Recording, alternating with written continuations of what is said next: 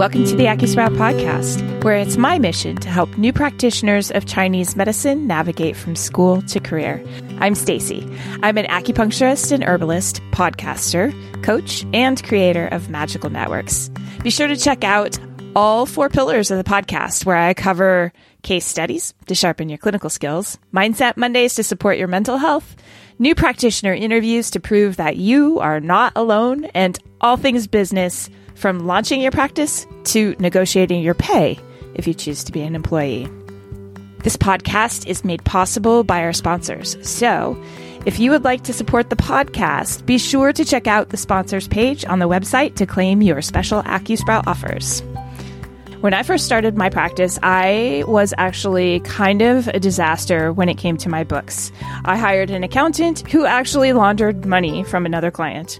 So I went on a quest to find a bookkeeper who really tailors to and loves working with acupuncturists, and I found Sarah at Horizon Wisp Bookkeeping, and I'm feeling pretty fortunate. Sarah offers acupuncturists and the AccuSprout community a couple different packages so that she can meet you where you are. If you're new to practice, she can come in and do what's called a QuickBooks startup package for you, where you get pretty deep discounts on QuickBooks for about 4 months. She sets up your chart of accounts, assists with linking your bank accounts, makes sure that all the transactions are imported, and then teaches you how to use it with 2 hours of one-on-one training. It's a killer deal. She also offers cleanup packages and catch-up packages. Not catch-up packages, guys. Catch-up packages. And a monthly package, which is what I use. And I find it quite affordable and so worth it, because honestly, I never, since the beginning, have been able to keep up with my bookkeeping. You can schedule a free 15-minute consultation with Sarah to make sure that you guys are the right fit for each other. And you can do that at horizonwestbookkeeping.com/AccuSprout, or look for the link in the show notes. Today's episode is also sponsored by Jane, an all-in-one practice management software with helpful features to power your acupuncture practice. Jane offers flexible scheduling options that match the way you work. You have the option of offering one-on-one online sessions for initial consults, meeting in person, and scheduling staggered appointments to accommodate treating patients across different treatment rooms. Jane has you covered. Keep the relaxation going with a seamless checkout experience using Jane's PCI-compliant payment solution, Jane Payments. You can collect patient credit cards securely through your intake form or at the time of booking with an online booking payment policy. This can also help reduce no-shows in your practice. It's a win-win. And Jane's unlimited SMS and email reminders can be sent automatically before each appointment as an extra layer of no-show protection. To learn more about how Jane's helpful features can help you power your acupuncture practice, head to jane.app to book a one-on-one demo with a member of their team. Or if you're ready to get started, head on over to accusprout.com/Jane. And remember to use the code AccuSprout1MO at the time of sign up to get a 1-month grace period applied to your new account.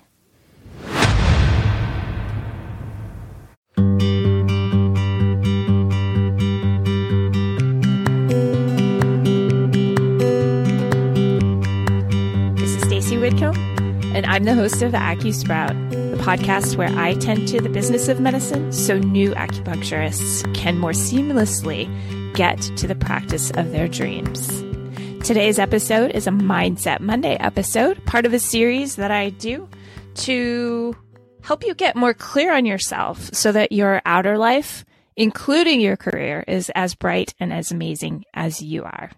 In today's episode, we're going to just go over a recap of what we talked about in the last episode, because they do build on each other.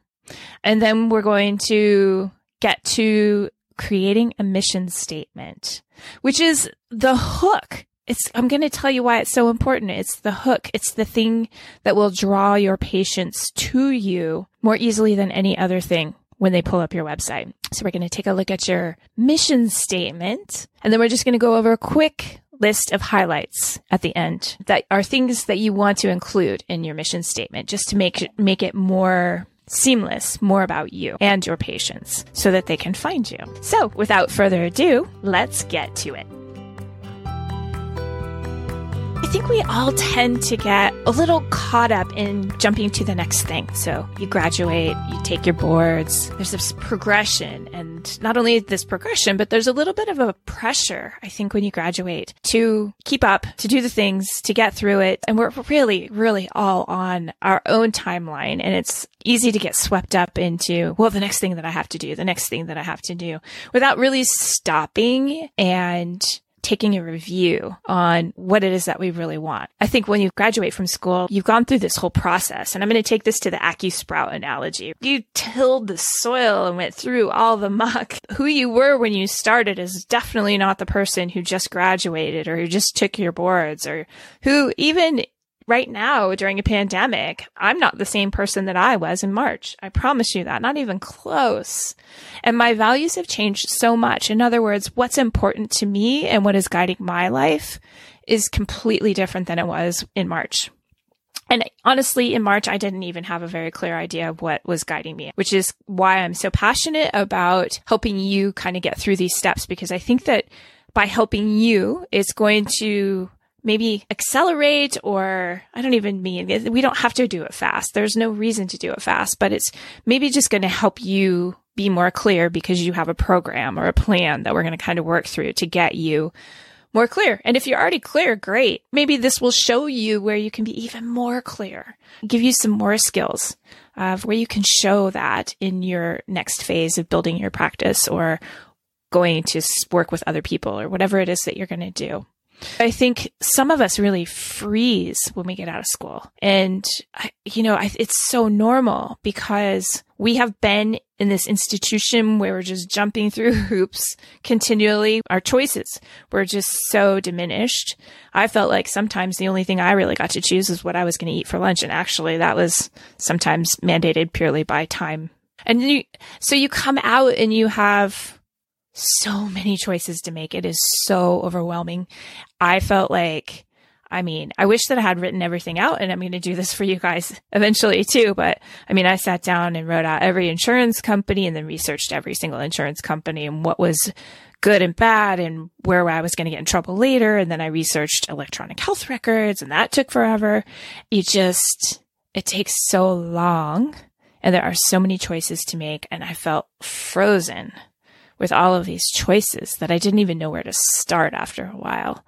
And I think that probably the fact that we were kind of institutionalized in a way, or for a couple of years, and then we come out and we have so many life choices to make that it just feels so overwhelming. So it's really super important to stop and take stock of ourselves, especially during and after major life transitions. And our values change in different phases of our lives too. I went into school. Well, we all did. I went into school and somehow I went through a major life transition. I'm currently 49. That's a big deal. And so my values have changed based on that too. I'm looking more towards, wow, how am I going to retire at an age where I can still move? And a lot of you guys had kids or are having kids. So it's really just your choices are based on what your current values are. We went through that in the last episode. We talked all about values, and I gave you an exercise on how to perceive or get clear on what it was that you valued in life and in your life experiences. Hopefully you have a little handful of those and you've been thinking about this, because we're going to take this into our next step of creating a mission statement. And your values. So I just want to talk about values again for a few minutes. You need to know that you can carry some values, your core values, into your practice. In other words, if family is something that you value, families love to go see doctors who say they're family practitioners and that they're going to relate to you so much better. If you're an athlete and you want to do orthopedic acupuncture, that's part of your values. This has kind of been my thing in the past, which I'm sort of also retiring. But I loved moving and I loved competing and I loved sports. And my clients in the past were all competitive level athletes. And it's what I truly enjoyed. My massage practice launched so easily. I want to share something with you. And this is an experience that I had at the very beginning of my massage career 20 plus years ago. First of all, I have my undergrad degree that I got young, right out of high school, which was a degree in exercise science and business. And I I didn't want to be a personal trainer, and corporate wellness programming at the time had been something that insurance companies were saying they were going to pay for, which is why I went to school, because I was like, great, I'm going to open up this corporate wellness program, get hired by a big company. And it didn't happen because of tax cuts and Bush. Anyway, I didn't want to be a personal trainer. I absolutely didn't. But I decided to go to massage school. And I went to massage school. And when I was in massage school, I have no idea why, but I think I was like 25, became purely fascinated with doulas. If you don't know what a doula is a woman who provides support for a woman prior to, it depends on what kind of doula you are, but it can be prior to, during, or after childbirth. And I wanted to be a childbirth doula with massage therapy skills. And so while I was in massage school, I took this doula training, and then I got out of school and I tried to market myself as a doula. Let me back up a second. I'm 25. I have no children. I'm not married. I don't have any friends who have children. I don't know anybody in this town who has children or is pregnant or anything. So I think that I'm just going to go out, and I did. I don't know why I thought I was going to be rocking this, but I went to the hospitals. I tried to get in touch with midwives. At the time, it wasn't a thing. There were not birth centers. There were not like independent fertility clinics. This was 25 years ago, pretty obscure, not really a big thing then, but I was still trying to connect. There were 2 midwives in the entire town. And of course, they wouldn't return my phone calls. And then I decided I was going to go to the Leche League meetings, which is women who talk about breastfeeding, and that's a very important thing to them. And I thought, well, cool, I'll meet these people, and I just kept working at it and pushing on doors and knocking on doors and trying to introduce myself to people. And it was dead silence. Like there was no response whatsoever. And I was getting rather frustrated, and I thought, well, okay, I'll just go back to my roots. I'll just go back to the sports thing. I'll just go back to health and fitness, and I'll target athletes, because I keep pushing on this door and it's just not opening. So I can tell you the wisdom that came from that is, and I use it now, especially now when I'm also marketing this business. If you knock on a door or push on a door, in other words, if you're trying to contact somebody and they're ignoring you, or you're trying to make something happen with another business or whatever it is, if you push on it a couple times and nothing happens, just walk away. It usually means either no or not right now. And so I always keep that in my mind, because it keeps you from taking that personally. And it's never as personal. I mean, maybe it is, but typically it's not.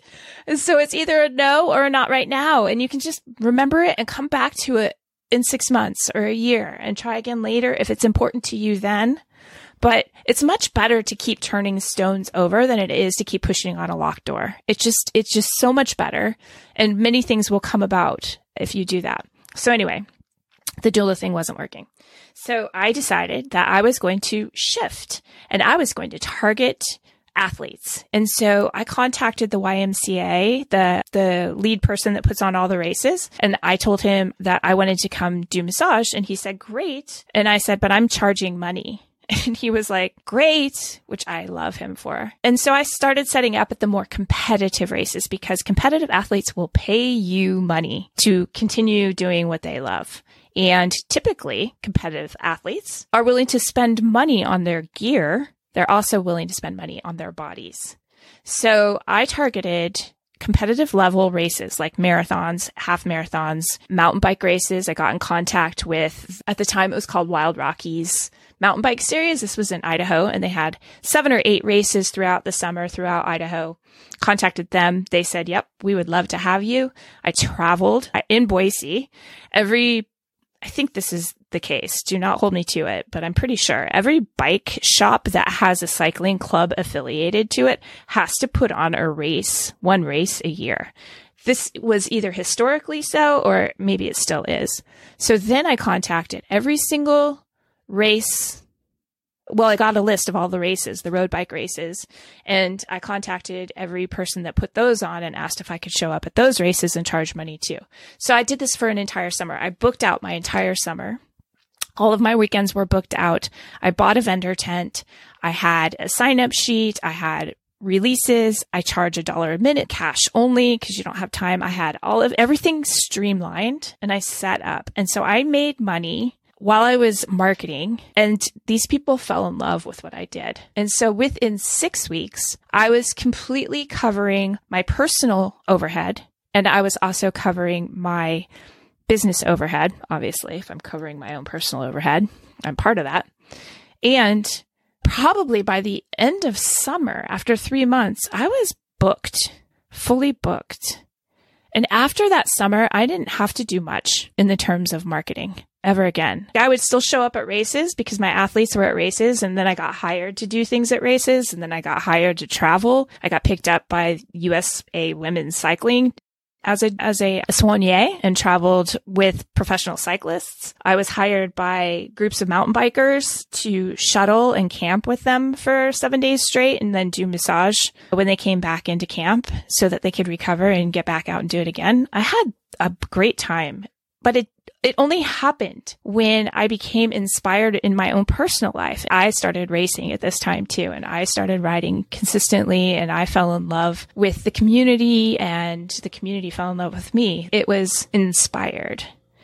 Being a doula was not inspired. It was exciting. It was fun, but I didn't really have that connection. I have been a doula since then, but never as a full-time career, always as just helping friends. That takes me back to why it's important to kind of get clear on what inspires you and what your values are so that you can tap into that, so that you can attract your best patient, the people that you so enjoy having in your space. So next, we're going to shift from our values, because that gave you a pretty clear picture of kind of what you want in your life. And maybe it even helped you create a vision of who it is exactly that you want to treat, which I hope it did. We didn't really go into that, and we will later. This is kind of like painting. We're just going to go in layers and then come back and tidy things up as we go. But getting clear on your values kind of should have given you a perspective of like who it is that you really, really want to help. Where do you feel? I love the word inspired, because that's what really moves people. Motivation doesn't move people. Motivation is a force that helps people move. Inspiration is what drives you forward, which pulls you in the direction of what your heart just really wants. I'm totally inspired right now to help new practitioners. Completely inspired. I wouldn't be putting myself out here if I didn't actually really, really care. So where are we inspired? What inspires you about treating patients? We're going to take a look at that. Now, a mission statement basically says 3 things. It says what we do, for whom, and what is the benefit. In other words, what we do, I tend to the business of medicine. That's what I do. For whom? I tend to the business of medicine for new acupuncturists. And what is the benefit? Well, I tend to the business of medicine for new acupuncturists so that you can more seamlessly get to the practice of your dreams. Because when I first started, it was really painful and really challenging, and I had a lot of questions with not a lot of answers. And I want you guys to get from point A to point B more easily, more seamlessly, more happily, more just go, like without all of the bumps and pain and everything. That is my mission statement. But look how I did that. I pulled that into this podcast. I tend to the business of medicine so that new acupuncturists can more seamlessly get to the practice of their dreams. What this might look like for you is, say you're going to treat fertility. What do? I provide natural medicine for whom? For couples challenged with fertility. Whatever. I mean, you can figure out a more positive, happy way to say it, but for couples who are striving to get pregnant. And what is the benefit? In a less stressful manner, right? Or whatever. Whatever it is for you. However you want to say it. But once again, your mission statement. Pay attention if you're multitasking. I'm going to say it again. Your mission statement is what we do, for whom, and what is the benefit. Now, this is a huge tip, right here. This is really important, so listen up. On your website, this should be in a banner. This should be the first thing that patients see, and here's why. You have 3 seconds, maybe 5, when somebody pops onto your website. They want to know that you are the person that they're looking for. They want to know that they are the person that belongs with you. Say that you're working with athletes. What we do, we provide acupuncture for elite athletes, elite competitive level athletes, so that they can perform at high levels throughout the season, throughout their cycling season.